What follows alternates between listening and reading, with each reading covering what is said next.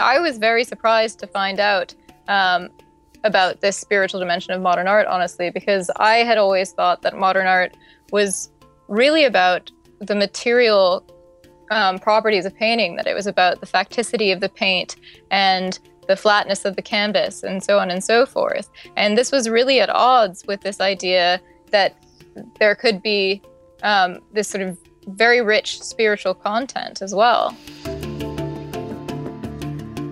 That was art historian Lucy Kent on the influence of Christian Science in the lives and work of three major British artists of the 20th century, Winifred Nicholson, Ben Nicholson, and Barbara Hepworth.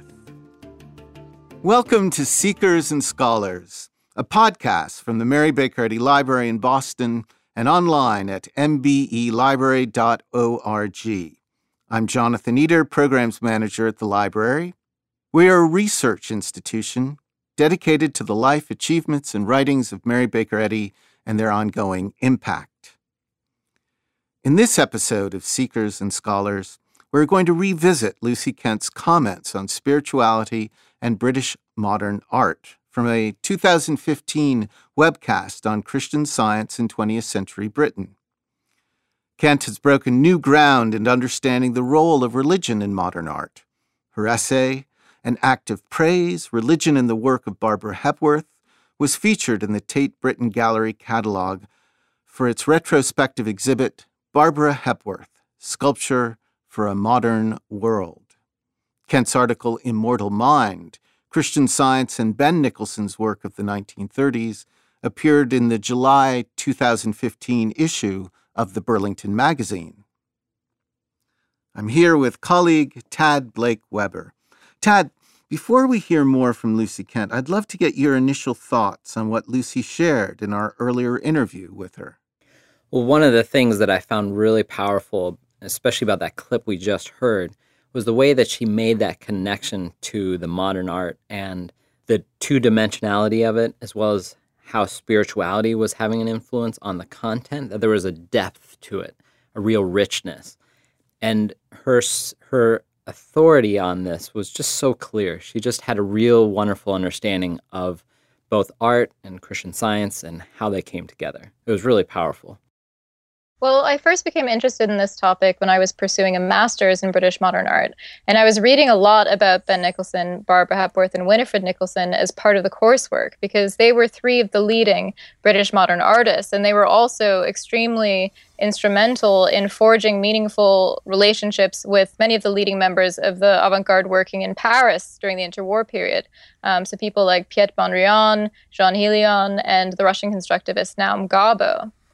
And they're often written about in relation to one another because they had a significant impact on each other's lives and work. Ben Nicholson was originally married to Winifred Nicholson, and they lived and worked very closely together throughout the 1920s. And then in the early 1930s, he met the sculptor Barbara Hepworth, and they began a very intense relationship that lasted until the early 1950s, and they were working together very closely for much of that time as well. And I kept coming across the fact that they shared an interest in Christian Science. And I honestly didn't know the first thing about Christian Science. So I got a copy of Science and Health, and I started to look into it. And I was immediately struck by the fact that Christian Science is really such an absolute philosophy. It really seems like a way of life. And it seemed to me like it would be something that would be difficult to compartmentalize. And so it seemed logical that it would have had an impact on their general worldview and, by logical extension, their work. And this suspicion was confirmed, really, when I went to the Tate Archive. And I was overwhelmed by the enormous quantity of archival material there was there that really attested to the fact that this was not something that these artists were flirting with or dabbling in. This was really an integral part of their lives that was very meaningful to them, particularly during the 1930s, where they make something of a conceptual leap in their work towards more of an abstract idiom that they continue to expand upon for the rest of their careers.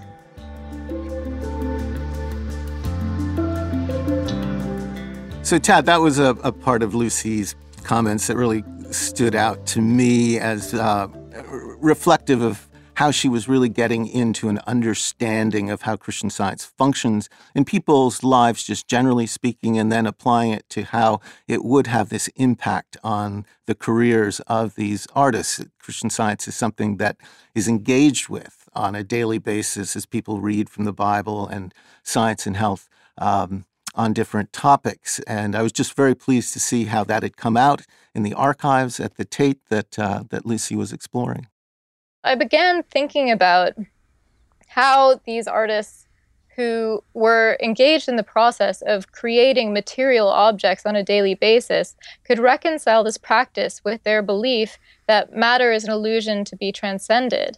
And this was really the jumping off point for my study. And in my master's thesis and my recent publications, I really try to take a very direct approach by looking very closely at what these artists were saying about Christian Science in their letters to one another, and what notes they were taking from Science and Health, and then trying to understand how these concepts relate to the work that they are making contemporaneously. And of course, visual analysis is always going to be subject to debate. But what cannot be debated is the fact that these artists made frequent and explicit claims for the spiritual dimension of their work.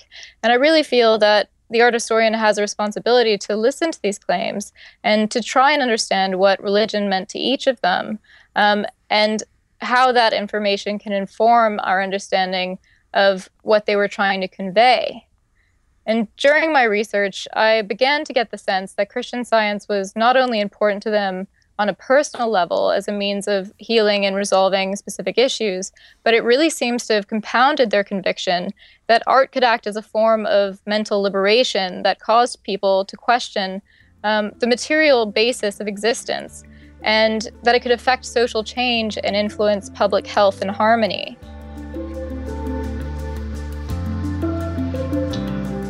Another thing that I really appreciated about Lucy's research was how she understood the importance, the centrality of healing in Christian Science, and then extrapolated from that, from what she was discovering in the archives at the Tate and through other resources, how these artists were trying to communicate that message of healing, that vision of spiritual healing and its possibility and applicability in human life in their art. In terms of their respective approaches to the faith, it seems that Winifred took the most conventional approach to Christian Science in that she was an active participant in the Christian Science community, and she attended church meetings regularly over a long period of time. Ben and Barbara were not official members of the church, but it's very clear that they studied Science and Health and other writings of Eddy's extremely closely and were taking very careful notes from these texts. And they were also extremely close to Susan Foxton Ferguson, who was their Christian Science practitioner. And they consulted her regularly from the early 1930s until her death in the 1960s. And they both continued to seek Christian Science help from other practitioners after that. And in later life, it seems that Ben became less interested in the biblical aspect of Christian Science and more interested in the metaphysical concepts. And Barbara, during the 1940s, really took on a wide range of interests, from Zen Buddhism to Jungian psychology. And after separating from Ben in the early 1950s and the death of her son, Paul, around the same time, she also renewed ties with the Anglican Church. But it's clear that she continued to read Christian Science literature and to consult Christian Science practitioners alongside conventional medicine. And I think that the themes central to the faith, this idea of the affirmation of life and pointing to the continuity of life in the face of material circumstances, remained very central to her work until the end.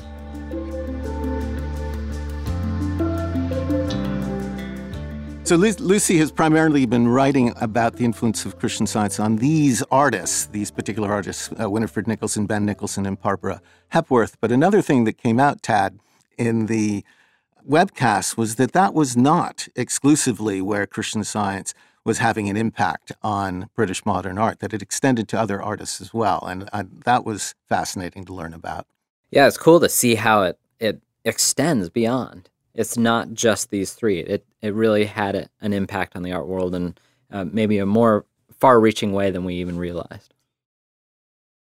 First of all, I was very surprised to find that there were several other modern artists who were interested in Christian Science. And perhaps the most surprising was the discovery that Paul Nash, who worked very closely with Nicholson and Hepworth and founded the group Unit 1, was actually consulting Susan Foxton Ferguson as well for a long period of time. And we know this from her granddaughter, who she was very close to, who recalls these long phone conversations between Nash and Ferguson.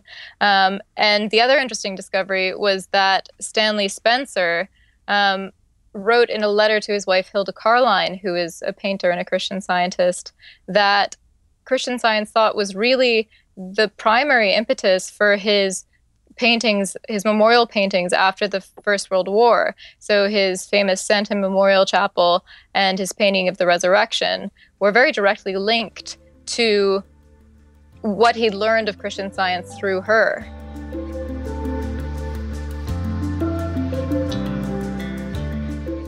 Tad, I think it was really meaningful how much Lucy embraced in this topic.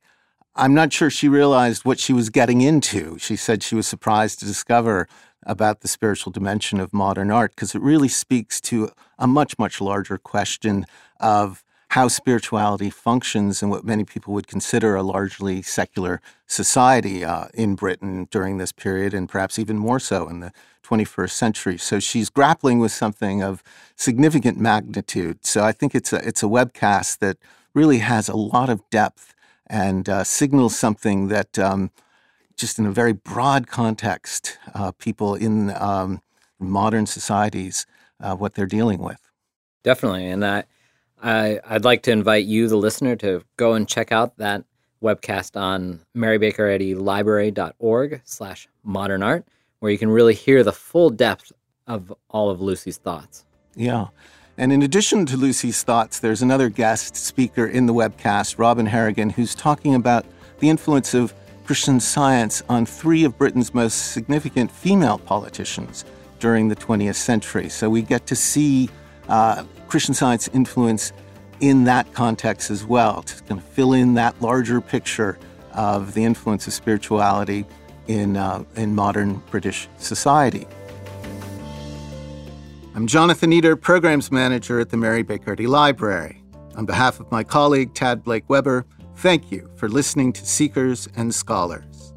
Please tune in to our next podcast when we'll explore stories on women trailblazers found in the Mary Baker Eddy Library archives.